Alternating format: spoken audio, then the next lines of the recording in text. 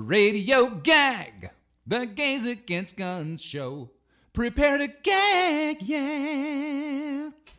Good evening, everybody, and welcome to Radio Gag on WBAI. Radio Gag is brought to you by Gays Against Guns, and it is your weekly update on how we are working to end the horror that is the American gun violence epidemic. My name is Paul Rowley. I'm one of your regular hosts here, and I am thrilled this week to have Dr. Brett Crutch in the studio with me. Hi, Brett. Hi, thank you for having me. You're very welcome. Brett is a scholar and author, teaches at NYU, and is here to talk to us about his new book. Yes, Dying to be Normal. Dying to be Normal. Great. So we are going to talk at length, actually, about that. A super, super interesting text.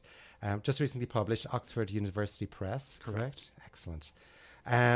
We are going to quickly go through the gun violence prevention news, folks. We have a ton to report on actually this week because a lot is happening, and unlike other weeks, some of this is actually really good news. We're going to start with something that just happened today, actually. New Jersey Governor Philip Murphy today signed an executive order to attempt to curb gun violence in the state. New Jersey now intends to stop doing business with gun manufacturers and retailers that fail to adopt safety policies such as background checks. They will become the first state to take such strong action against the firearms industry. New Jersey alone spends over $750 million on weapons for their own law enforcement and other state agencies. And while New Jersey has some of the country's strictest gun control laws, the governor's executive order seeks to make the gun industry responsible for guns bought in other states, so thereby stemming the flow of illegal guns into New Jersey. Additionally, the state will now put pressure on financial institutions that do business with Jersey about their relationships with gun manufacturers and sellers. New Jersey pays more than $1 billion in bank fees alone every year, and through this order, they're basically going to the root of the entire firearms economy by investigating how financial institutions that the states work with oversees its investments in lending to gun companies. This order will hopefully have impact not only in the state, but will set a standard for other states to follow. One of Gays Against Guns' main campaign ties directly into this because we are working to let everybody know about Wells Fargo, who are the bank of the NRA. Wells Fargo, more than any other bank, has propped up the gun industry and the NRA with cash. Your APR funds the NRA, as we like to say. In Texas, the man who went on a shooting spree last week in Odessa, it turns out, purchased his gun despite having failed a background check in 2014 because of a serious mental health issue. He purchased a semi-automatic AR-15 through a private sale, for guns sold through licensed firearms dealers. Gun shows, for example, are exempt, and this so-called gun show loophole allows the sale of firearms to unlicensed residents of the same state without a background check. Over 90% of Americans support universal background checks. In terms of their effectiveness, a 2015 study published in the American Journal of Public Health found that a Connecticut law enacted in 1995 requiring handgun buyers to undergo a background check was associated with a 40% decline in gun homicides and a 15% drop in suicides. As we've reported here in the past, House Democrats passed H.R. 8, the Bipartisan Background Checks Act of 2019, on the 27th of February this year, which would require all firearms sales to be tracked through licensed dealers. Of course, Senate Majority Leader Mitch McConnell, now being dubbed by many in the gun violence prevention movement as Massacre Mitch, has refused to bring the bill to the floor for over 6 months, claiming that Donald Trump will refuse to sign it. Trump received in excess of $30 million from the NRA for his presidential bid, while McConnell personally has received $1.26 million in NRA contributions. Meanwhile, this week, officials in San Francisco designated the NRA a domestic terrorist organization. A resolution passed unanimously by the city's board supervisors, and it holds that the NRA's activities fall under the Justice Department's definition of terrorist activity. It reads, the NRA musters its considerable wealth and organizational strength to promote gun ownership and incite gun owners to acts of violence. the NRA spreads propaganda that misinforms and aims to deceive the public about the dangers of gun violence. And the leadership promotes extremist positions in defiance of the views of a majority of its members and the public and undermines general welfare. The NRA has been at the centre of heightened tensions and scandals in recent months as horrific acts of gun violence continue to impact the country. Currently, New York attorney Letitia James is investigating the group's finances over its tax-exempt status as a non-profit group. And then yesterday, the NRA countersued the city of San Francisco because of their decree. Gun sales giant Walmart will soon stop selling handgun ammunition and some semi-automatic rifle rounds. In a statement Tuesday, the retailer said it will end sales of short-barrel rifle ammunition which is also used in hunting rifles. In addition, Walmart will end handgun ammo sales in all its stores and handgun sales in stores in Alaska, which is the last state in which it still sells them.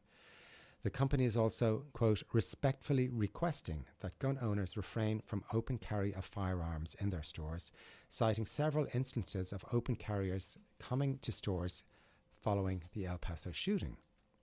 Shortly after Walmart's announcement, the supermarket chain Kroger's asked customers to also refrain from open carrying guns in stores and sparked similar actions by CVS, Walgreens and the Wegmans grocery chain.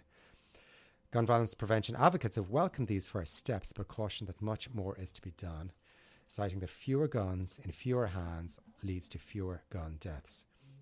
And none of the retailers have banned guns in their stores completely, even though legal experts says that this is something they could easily do. As members of Congress return to Washington from recess, gun safety advocates are hoping that gun reform proposals will be under consideration. While previous demands for gun reform have been blocked by the gun lobby and their Capitol Hill allies, many members of Congress have now suggested that the timing may be different now.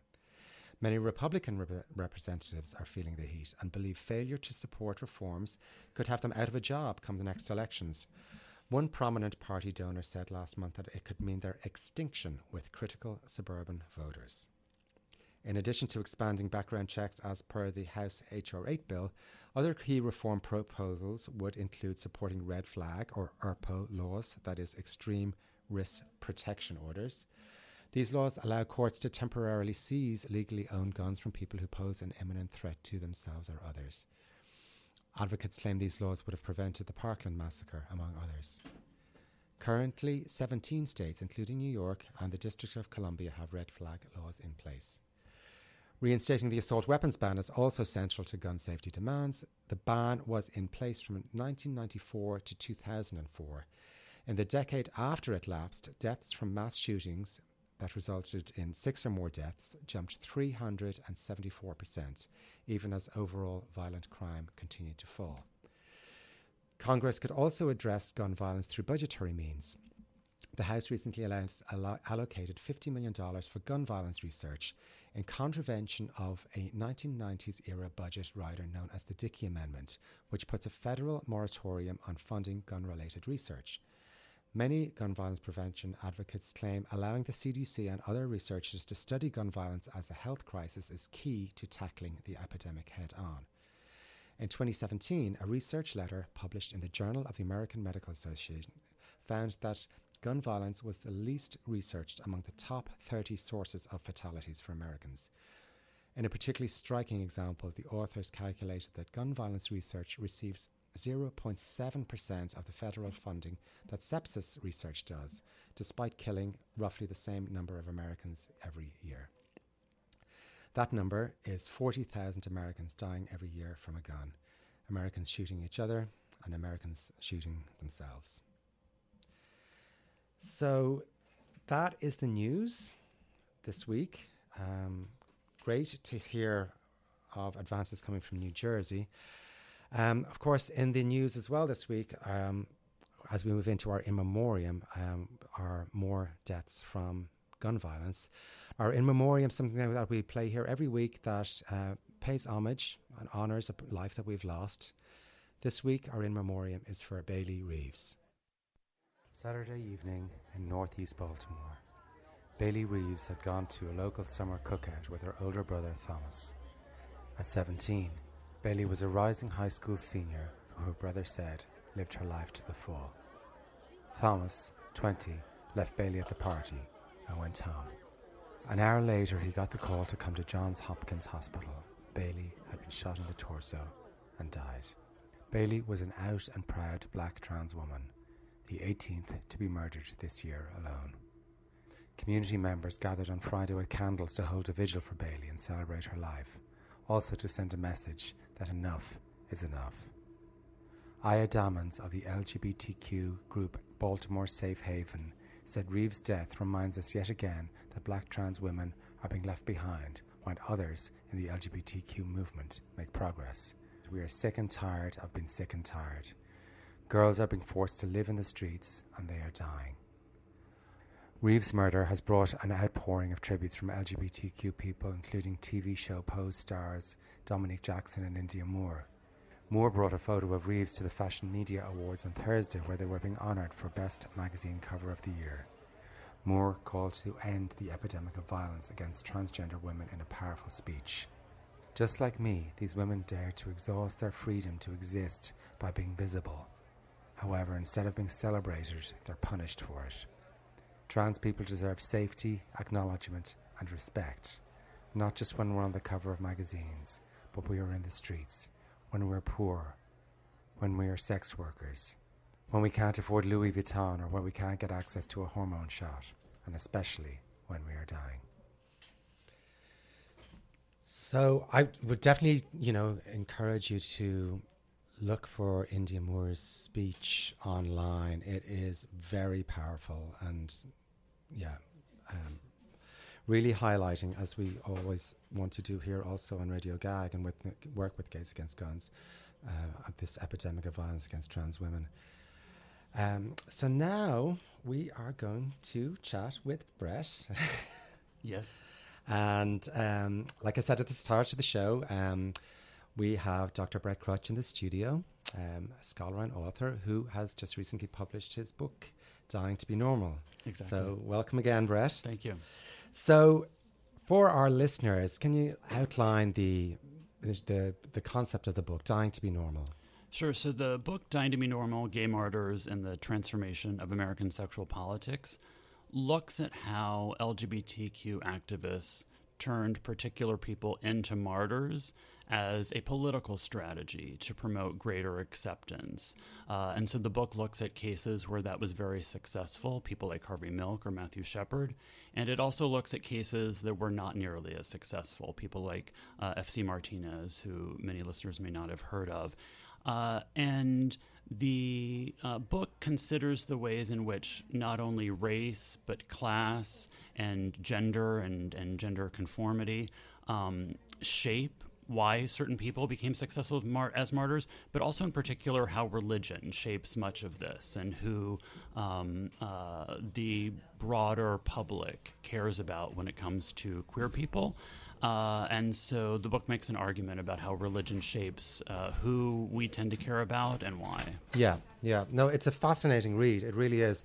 As somebody who grew up in a very religious country in Ireland, as some of our listeners may detect from my wee brogue, and as a young queer person growing up, under a very oppressive religious regime, I was super interested actually to see the ways that you describe that queer activists, subconsciously or deliberately aligning themselves with religious doctrine or with religious practice. Right. Fascinating and unexpected in many ways, right? I think so. I think the common image is someone like Mike Pence, who is religious and opposed to LGBT political advances, and that we're in this constant struggle. But what I wanted to show is that there's another story in terms of how religion has shaped LGBTQ politics. And one crucial example, or one key example that I highlight in the book, is with Matthew Shepard, who becomes the first LGBTQ person whose death immediately ignites national outrage, where straight people who had never really been involved in gay political issues and who had not really been concerned about the mass number of AIDS deaths really seemed to care about Matthew Shepard, this college student who was murdered in 1998. And when I was doing my research, article after article, activist after activist, made sure to tell anyone who was listening that Matthew Shepard had joined two clubs when he started for college. One was for LGBT students, and the other was for Episcopalian students. So we knew right away that he wasn't just gay, he was a committed Christian, a practicing Protestant, and that played out in many ways in which how he was memorialized.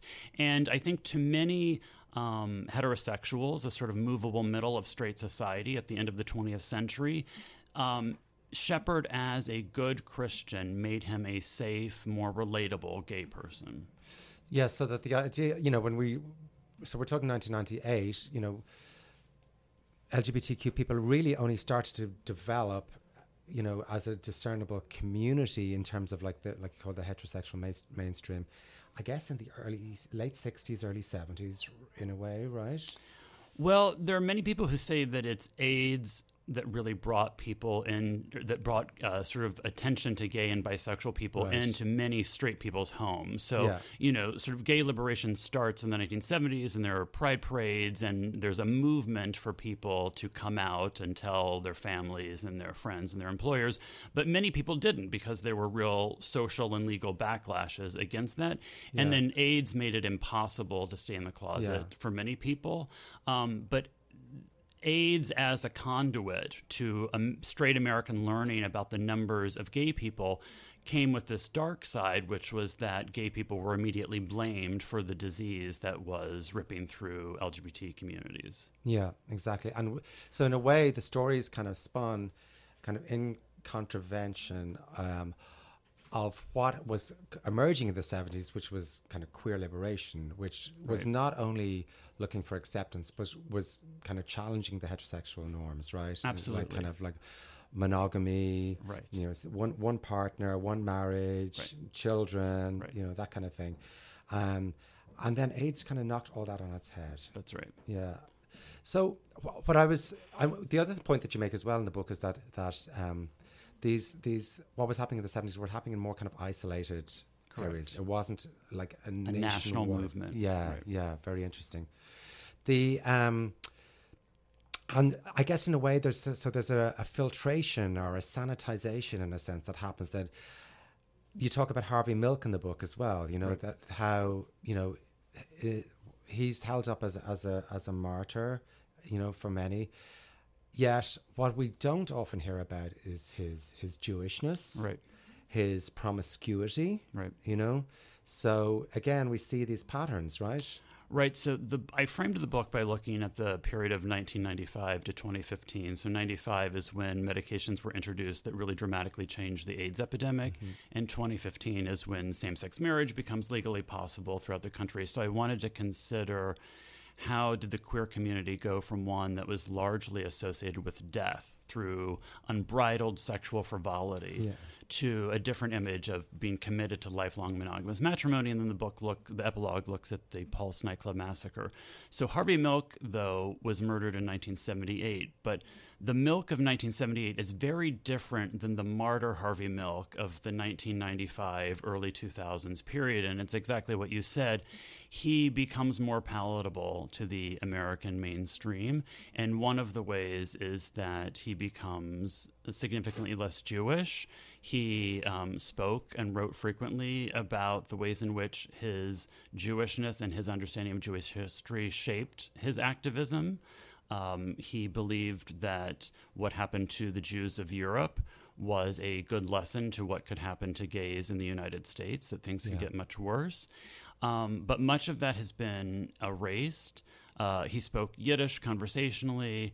And then also his ideas. It wasn't just that he was not practicing monogamy. He believed that rebuking monogamy was a potentially good thing to strengthen communities. That if everyone felt free to love more than one person at the same time and not be in sort of possessive pairings, that communities could be strengthened if we could all destigmatize that and be honest about it, that communities could be strengthened. So he was developing an alternative sexual ethic. But that gets totally erased in this post-AIDS moment where gay men who rebuked monogamy was the exact community that was blamed for this medical catastrophe. Yeah. Very interesting. We have a couple more minutes. I wanted to talk to you as well about like the last section of your book, the epilogue, really talks about how those practices, those strategies, which either may have come from activists or may also have just been picked up as the narratives that were selected by the mainstream media to support in terms of LGBTQ stories, but how these narratives no longer function at all in our society. When we're talking about black trans women getting murdered in the streets, the landscape has changed radically, So how do you see those strategies played out these days? And is it still an issue, or how has the landscape changed, do you think? I think the landscape has changed in that there is much more talk among many different groups and within some aspects of mainstream media about the ways that race and gender matter in queer politics and that they can never really be separated. I think that message comes out a lot, and we've been talking about an epidemic of violence against transgender women for a few years now. I don't know on the ground, and you might know more, to what extent that's creating change. I think that the in memoriam that you discussed earlier really speaks to how the legacies of these strategies for the past few decades of really focusing on marriage equality as the pinnacle issue, on so many of the images of the LGBT movement being those who are palatable to a heterosexual Christian audience, that we're now living with the legacy of that. And part of that legacy is that there have been far too many people who have been marginalized and excluded, and who still are not seen as fully human, as fully American. And that's going to take time, but we don't have time. Yeah. Well, not while people are getting killed in the streets. So thank you so much for coming in. Thank you for having me. Of course. So your book is available from all reputable booksellers. Exactly, it is. Okay, wonderful. Yes. And congratulations. I mean, what an achievement and accomplishment. Wonderful. I appreciate it. Great, folks. So we are going to just quickly give you a few bits more information about Gays Against Guns. Our next meeting is this coming Thursday in the LGBTQ Centre. That's on 13th Street in Manhattan. And I'd also really like to encourage our listeners to become a WBAI buddy in the name of our radio show. Our weekly radio show is entirely volunteer run. All our writing and our research and all of that carry on is us doing this as volunteers. And what we can't do as a group is help support BAI, who give us this wonderful opportunity of being on air, which is such a blessing. A BAI buddy is somebody who basically commits to subscribing a small amount of money, as much as you can afford, once a month. And basically you become a BAI buddy in the name of Radio Gag. And it's your way of showing support for the work that we do here as we try and end the gun violence epidemic. So you can find all that information on the WBAI website. So we are about out of time, folks. I just wanted to thank you all for listening in. As always, you can find out more about us at gaysagainstguns.net. You can check out this show and all our other shows on WBAI or on any major podcast platform. And we are going to round things out, as we always do, with our singing quartet, Sing Out Louise.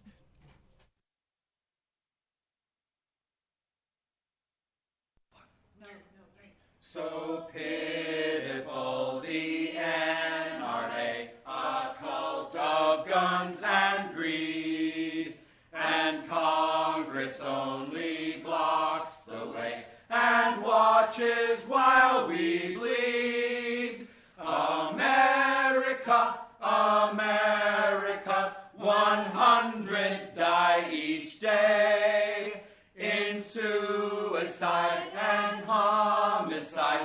and all we do is pray. So pitiful, the KKK, still marching in their sheets, while Michael Brown and Freddie Gray get murdered in the streets. America, America, you just can't get it right. Why can't we see equality for black and brown and white? So pitiful, the toxic Trump, you lie with every word. You Russian whore, you stupid chump, your cabinet is absurd.